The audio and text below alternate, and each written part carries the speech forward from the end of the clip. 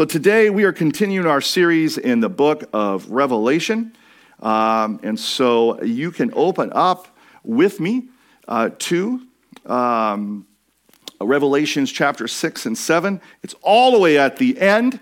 You'll be able to find it. I'll have some of the verses up here today, but when we get into 7, I probably will not have them up there, so I do want you to follow along. The last 2 weeks in Revelation 6 and 7, we were studying chapters 4 and 5. We entered with John into the throne room. We saw all of the angelic creation and the 24 elders worshiping God, praising him. We talked about how we were made and designed to worship, and whether it's God or something else, we are always going to choose to find something greater than ourselves to pour our lives into. But that we are only fulfilled and beautiful and find meaning and love and hope and grace in the things that we look for in this world when we worship the one true God that we were made to worship. And then last week, as we rolled into chapter 5 and we saw John taking in all of the heavenly hosts worshiping God, he notices that there's a scroll in the right hand of God. And this scroll symbolizes God's plan of judgment for the world. But before that scroll could be opened up, someone needed to be worthy to open it up. Just like in ancient times when a scroll had a seal on it, it was to be delivered to one special person and them alone. And it said John started to weep. And he was weeping because if no one was found worthy to open the scroll, that means that there was no answer for sin and pain and suffering in this world. But as we read, one of the elders grabbed him and said, "Don't weep, for the Lamb of God is worthy." That Jesus Christ, through his death and through his resurrection, became worthy to open the scroll, just like we sang about today. Jesus was the waymaker. Amen. You know, I don't believe in demon possession, but I'm starting to wonder. It's gremlins. It's got to be gremlins. So what's going to happen this week is we're going to start to walk through chapters 6 and 7 of Revelation, as I said. And we're going to see the unrolling of the scroll that marks the beginning of God's wrath and judgment on mankind. As the Lord begins the process of taking back creation from Satan. And what I'm going to do is we're going to walk through these passages in small chunks. I'm going to do my best to explain them, because if you read ahead of time, there's a lot here. So we're going to do our best to slowly walk through this and then try to pull out a few truths. So this is going to probably feel maybe a little different than a normal message that I would preach. It's like half a theology class and half a sermon. So I pray that God will pull out and show you exactly what it is you need to hear and see today. So starting here in chapter 6 of Revelation, verses 1 and 2.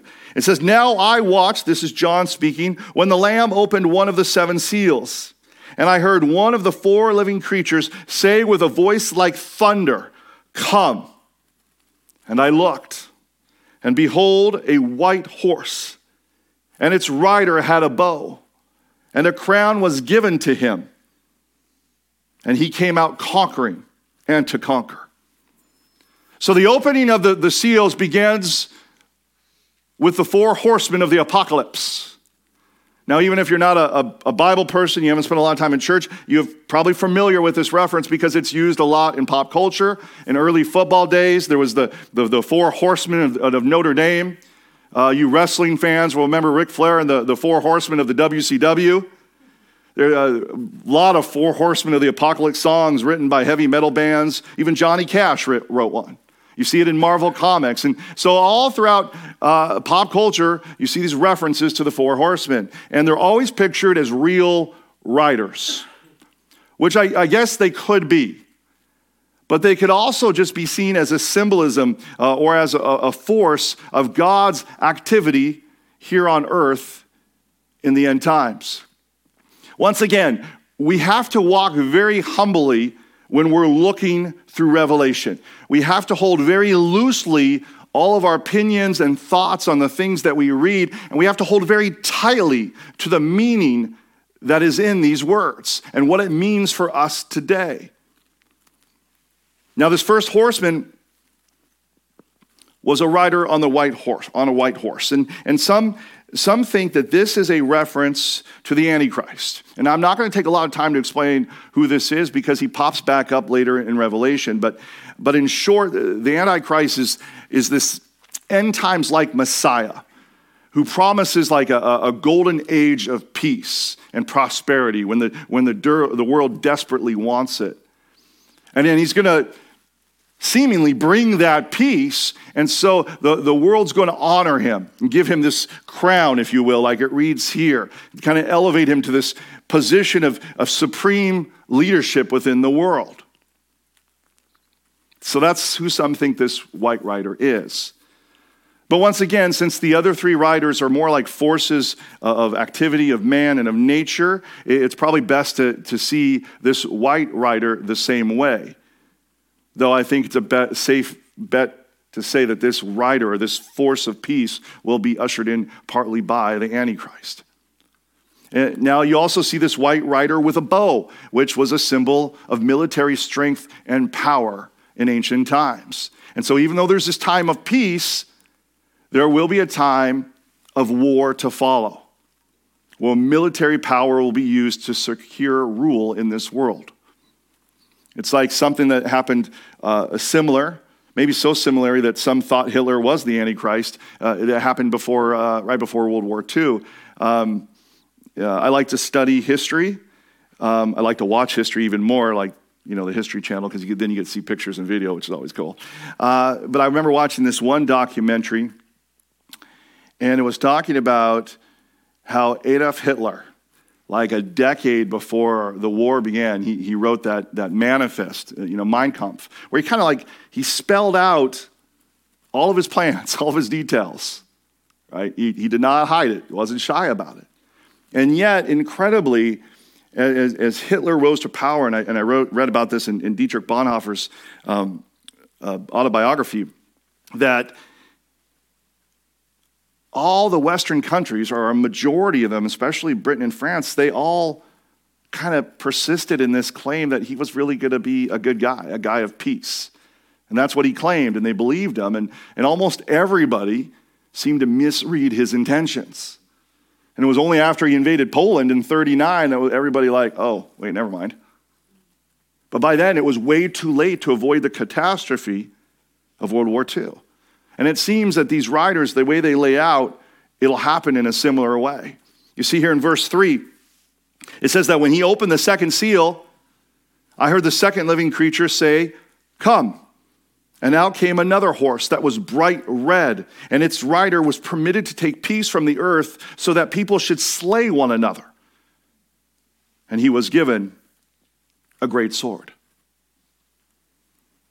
Now, red is often associated with war and with bloodshed.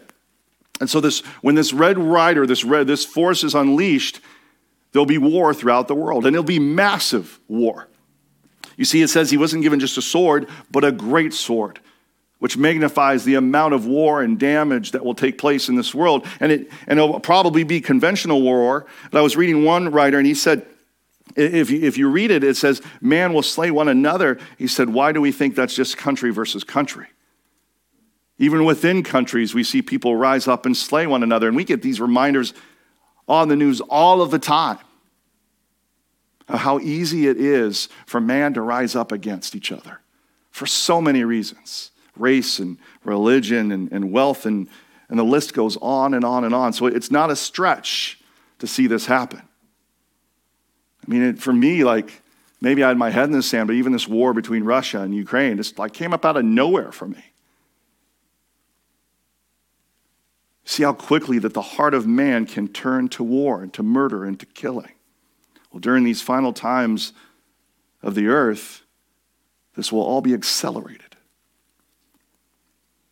Which leads us to the third horse. In verse 5, he says, when he opened the third seal, I heard the third living creature say, "Come." And I looked, and behold, a black horse. and its rider had a pair of scales in its hand. And I heard what seemed to be a voice in the midst of the four living creatures, which I talked about a couple weeks ago, saying, a quart of wheat for a denarius, and 3 quarts of barley for a denarius, and do not harm the oil and wine. I had a pastor once read this, and after he read this, he says, and all the Italians yelled, amen.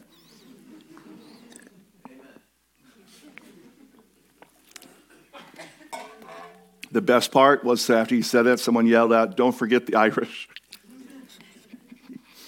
So the color black is often associated with famine. What comes along with war? Famine. And so basically, long story short, saying a man is going to have to work a full day, just to feed himself for that day. Like, it already kind of feels like that when you go to the grocery store. Now, I'm not sure why oil and wine is left untouched. It may be because their roots go deeper in the ground, so they won't be touched by a drought or whatever brings on the famine. But for some reason, they're not affected the same way. We don't totally know what that means. But there'll be famine. So you have war, you have famine, and then you hear the next horse. Verse 7, when he opened the fourth seal, I heard the voice of the fourth living creature say, come. And I looked, and behold, a pale horse, and its rider's name was Death, and Hades followed him. And they were given the authority over a fourth of the earth to kill with the sword, and with famine, and with pestilence, and by the wild beasts of the earth.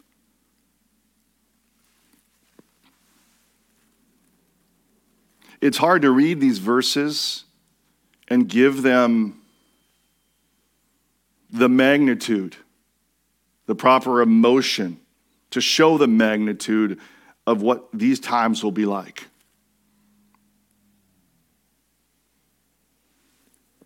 I was reading on this and pestilence and disease, and it was interesting, and I never knew this before, but I get on these tangents sometimes when I'm preaching and preparing, that usually during war, that more people die from disease than they do from the actual war. I think they estimate in the Civil War up to maybe now 750,000 people died in the Civil War, and that 2/3 of them died from disease, as opposed to just war and battle. And it's easy to think if you're in a land it's ravaged by war and by famine, where supplies are minimal, lots of people die, and the disease is going to spread quickly. As a side note, I had to laugh this week because I've never thought about stocking up on freeze-dried foods and stuff until I started doing these passages this week. I'll just admit this. I'm on Thursday. I'm on Amazon.com, and I'm like, how much for space meals that are prepackaged that are light to carry? Oh, man. It says also death will come from wild beasts, which means, that disease could be carried by animals. Remember in school I learned about the bubonic plague that killed, I think, 1/3 of Europe? Started by rats. 14th century, I think it was, 13th, 14th century. It could mean that as food gets scarce, that animals become more aggressive. It's funny that this phrase, wild beast, is used in other places in Revelation, and it actually is referring to the Antichrist and his followers. Don't totally know. What we do know is things will be very bad. Far bad that I could put to words and that I could do justice to. So after the 4 horsemen, these 4 forces are unleashed upon the world, the 5th seal is opened in verse 9. He says, I saw under the altar the souls of those who had been slain for the word of God and for the witness they had borne. They cried out with a loud voice, O sovereign Lord, holy and true, how long before you judge and avenge our blood on those who dwell on the earth? So we have these people, these Christians who seemingly had been murdered for their faith. And we're not sure if these are just Christians who died during this time of tribulation, or it's possible that this could symbolize all Christians who have died throughout time. It doesn't say. Like I said, you got to be real careful when walking through Revelation. When we read Revelation, we read it chapters 1 through 22, it's all in chronological order. But there's a very rhythm to Revelation of seeing earth and seeing heaven and seeing earth and seeing heaven. And it's not necessarily a chronological layout that we would read. So we have to be like very humble about this. Now, there's some people who think that these people who are crying out to God are only people who got saved after the rapture. Remember I talked about this in the Church of Philadelphia? That there is a belief in the evangelical church that started around the 1800s that Christians, right before all of this takes place, that they will be sucked out of the earth, saved from all of this tribulation. And I talked about that a little bit more, so I think you go back to watch. And why some believe that, and it's very popular. When I read John, if that's something that's going to happen, John knows nothing about it. He knows nothing about that. He knows nothing about a rapture of the church. I say when you read Scripture, I don't find very many times that God saves his people from suffering. He often saves his people through suffering. And so my favorite phrase when it comes to the rapture, everybody believes there's a rapture. It's just, is there going to be one before tribulation or is there going to be one at the end of time? I always say, pray for pre, prepare for post. So, Lord, I do not want to go through pestilence and famine, but you need to prepare your hearts and mind that God may put you through that because you will play a role in bringing people to Christ. If you're alive, if it even happens. Either way, these souls seem to be in heaven, and they seem to be aware in this moment of what is going on in the world, and they're like, how much longer are you going to let this happen? And we've been talking a lot about prayer, so I wanted to pause on this for a brief moment. I feel like we all can relate to this question sometimes in our lives. We watch the news. Have you watched the fallout of 20,000 people that are dead in Syria and Turkey? You guys see that picture of that dad who's holding the hand of his daughter who died? And that's all that sticks out of the rubble is his daughter's, 15-year-old daughter's arm, and he's just sitting there holding her hand. It may be the most heartbreaking picture I've ever seen. And you're just like, God, how much longer will you let this happen? And I don't think it's a bad prayer to pray. I don't think it's a bad question to ask, because when we do that, we're humble enough to say, God, I don't know what's going on, and we're taking our questions to the one who can answer them. And I think it reminds us that when we come before God, though we honor him as the creator of the heavens and the earth, we got to be real with God. Our prayers should be real. Our struggles and our fears, they should be real when we come to God in prayer. Remember, when we put our faith in Christ, he adopts us as a son or daughter of God. He is our Father. When my kids come to me and talk to me, I don't want this, necessarily this big formal prayer where they're trying to be right before me and say the exact right things. I want them to share their hearts with me. And so I encourage you in your struggles with the things that are going on in your life and your world, come to God with them. Say, God, what is going on? Amen, church? But I will also say that every time you see people pray that throughout Scripture, they kind of always ended their prayers with, but I will trust in you. And this is kind of what God responds to him. He says here in verse 11, he says, they were each given a white robe and told to rest a little longer until the number of their fellow servants and their brothers should be complete, who were to be killed as they themselves had been. So God gives them white robes, and this symbolizes God's gift of righteousness and eternal life. The promise of eternity with him through the death and resurrection of Jesus. It does not necessarily mean that we're all going to walk around in heaven in white robes. I mean, we could, doesn't say we won't, but this is what they wore back in those times. So John could relate to this. If John were alive today and he went to heaven, everybody might be wearing white suit jackets and white jeans, only after spring, because I'm told that's only when you can wear white pants, but we don't know. But there's a symbolism here. He says, rest. My plan is unfolding. The time is coming, but nothing can touch you anymore. Verse 12. When he opened the sixth seal, I looked, and behold, there was a great earthquake, and the sun became black as sackcloth. the full moon became like blood, and the stars of the sky fell to the earth as the fig tree sheds its winter fruit when shaken by a gale. The sky vanished like a scroll that is rolled up, and every mountain and island was removed from its place. So we see a great earthquake. It's seemingly unlike any one we've seen before, and once again, the tragedy of Turkey and Syria makes this feel all the more real. And then it has this weird phrase that the earthquake is so devastating that the sun will turn black as a mourner's robe. That's what sackcloth means, which I have no idea what that means. Nobody does. There was one scientist, I think his last name was Morris, and he said one of his ideas, theories, what it means here is that whatever earthquake comes in the end times, that it would be so great that the fissures in the ground would open up, and that the smoke would be so thick, and all the dust and everything that would come up, all the gases, they would cause the sun to be black or the moon to be red.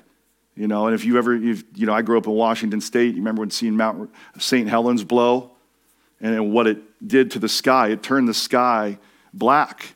It all over Washington State, ash fell that it looked like snow. And so it may be a reference to not the sun actually changing, the moon actually changing, but how we see them. You have to remember that in these moments, John has limited scientific knowledge. Right? And so he's just describing what he sees, never necessarily giving an explanation for why he sees it. It also says, out of the darkened sky came another disaster, that the stars of the sky fell to the earth. Now, the Greek word here can mean stars, right? But it also can mean other heavenly type bodies. Because if you think about it, the stars falling doesn't make sense, because we're talking about other planets, right? If Jupiter fell to Earth, Earth would be gone because it's tiny compared to it. So that doesn't make sense. And when we get into the trumpets, you'll see that there's stars still in place. So the best guess here is that there is some kind of meteor shower that goes along with all of this, Bruce Willis and his drilling team didn't start the asteroid, like in Armageddon, something like that. Or there's a completely different answer that we have no idea about. Once again, he's just saying what he sees. But the point here that's important is that the events of the sixth seal are so devastating that they are attributed to God, like only God could cause all of this. Verse 15. It says, the kings of the earth and the great ones and the generals and the rich and the powerful and everyone, slave and free, hid themselves in the caves and among the rocks of the mountains, calling to the mountains and rocks, fall on us, hide us from the face of him who is seated on the throne and from the wrath of the Lamb. For the great day of their wrath has come, and who can stand? It's important. One thing I'm curious here is why these people are calling out for the rocks to fall on them, and they're not calling out to Jesus for salvation. I don't know why that is, but it's interesting. And it's also important to know that this says kings of the earth and the great ones and the generals and the rich and the powerful. That none of that will deliver them from the judgments of God. Which is ironic, because what do we pursue in our lives? We pursue power, positions of great importance. We pursue power. We pursue celebrity. We pursue money. And none of these things are the things that can save us. And often they're the things that prevent us from finding the one thing that can save us, Jesus Christ.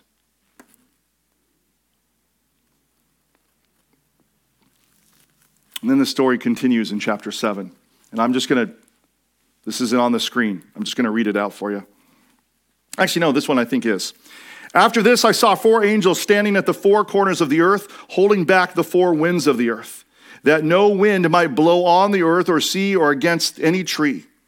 And then I saw another angel ascending from the rising of the sun with the seal of the living God. And he called out with a loud voice to the four angels who had been given power to harm earth and sea, saying, "Do not harm the earth or the sea or the trees until we have sealed the servants of our God on their foreheads."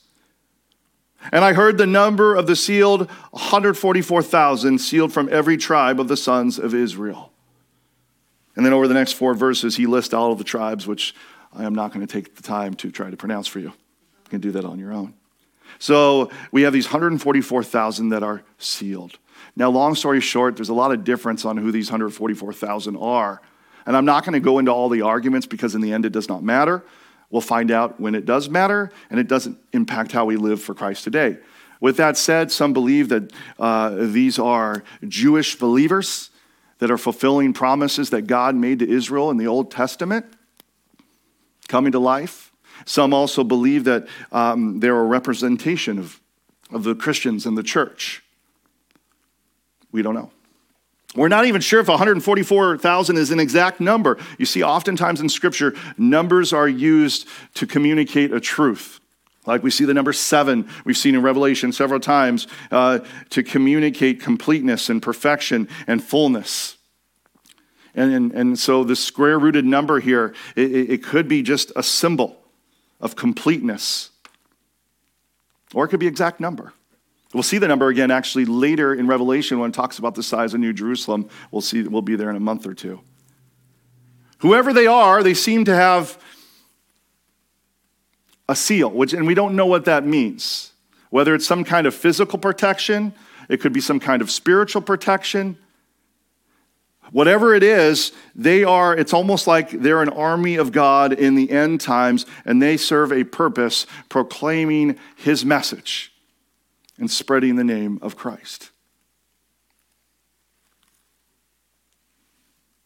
Now this gets us to the rest of Revelation 7, and this is the part I told you I would not have on the screen, so I just want you to hear my words. These are awesome words.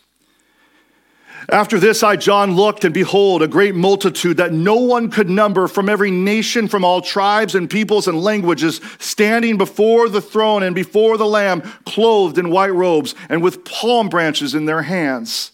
Palm branches often associated with deliverance and joy and celebration in the Bible. And crying out with a loud voice, "Salvation belongs to our God who sits on the throne and to the Lamb." And all the angels were standing around the throne and around the elders and the 4 living creatures, and they fell on their faces before the throne, and they worshiped God, saying, "Amen. Blessing and glory and wisdom and thanksgiving and honor and power and might be to our God forever and ever. Amen." Then one of the elders addressed me, saying, "Who are these, clothed in white robes, and from where have they come?" John said to him, "Sir, you know who they are." And the elder replied, "These are the ones coming out of the great tribulation. They have washed their robes, and they have made them white in the blood of the Lamb. Therefore they are before the throne of God, and they serve him day and night in his temple.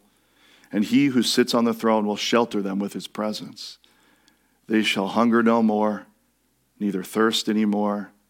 The sun shall not strike them, nor any scorching heat. For the Lamb in the midst of the throne will be their shepherd. And he will guide them to the springs of living water. And God will wipe away every tear from their eyes." Amen. So what can we pull from these 2 chapters? It is a reminder for all of us that God is in control. God is sovereign, even when evil seems to be running rampant. If you go back through this, you'll see that the red rider, he was permitted to do things. The pale horse, he was given the power that he had. The angels at the 4 corners of the earth were given power. When he was talking, when God replied to the cries of those who had been slain, he said, "More are going to die until the appointed number is reached." A slap in the face to all those who would preach that God wants us wealthy and healthy in this life is the book of Revelation. You cannot read the Bible and not clearly understand that suffering is often used by God to fulfill his divine purposes, no greater suffering than Jesus Christ, who filled the ultimate divine purpose and salvation for us from our sins.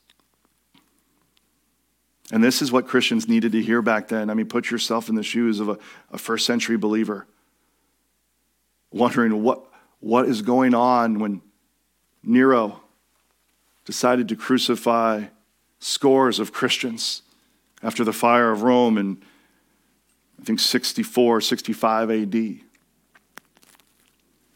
When evil was abounding in the world, when we remember we did the letters, 7 letters, where people were falling away from the faith and teaching the wrong things. It looked chaotic.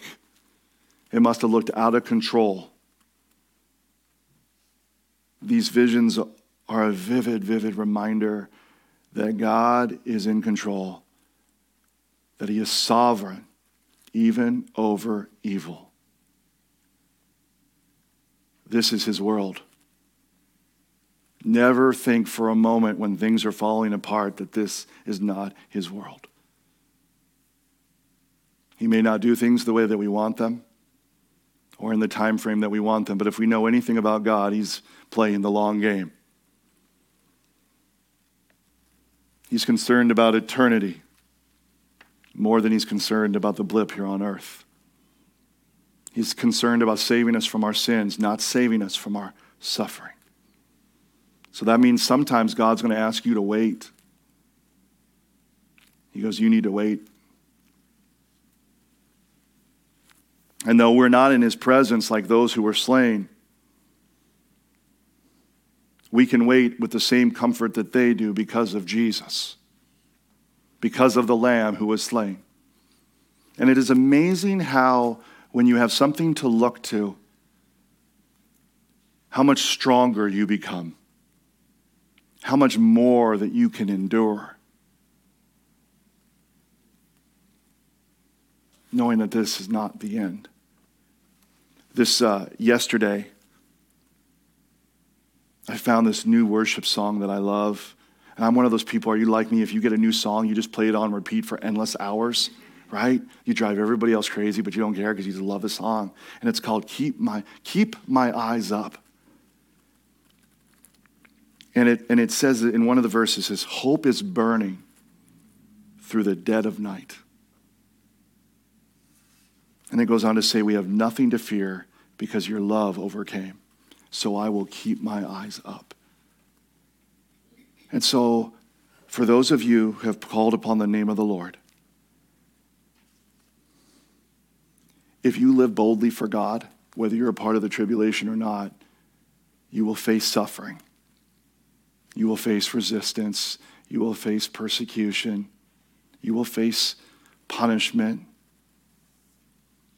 It is my prayer that the reminder of him who sits on the throne will keep your eyes up as you hear him say, just wait a little longer. And I also pray, though, that the understanding of what is coming in this world will wake us up. For there are far too many of us Christians that are walking around asleep. We walk around as if revelation will never come and take place. We walk around as if the judgment of God will not take place. We worry about our comfort, what we're going to do for the weekend. Worry about moving up in our positions in work. We worry about our kids and their sports programs, and worry about our influence in the church or whatever we so is important. But we're not worried about the judgment of God that is going to come for those who do not call upon him. I pray that this is a reminder to us that we must wake up. We must be like the 144,000, for we are sealed by the Holy Spirit to take his message of light into a dark world. I pray that that wakes you up today. Amen, church.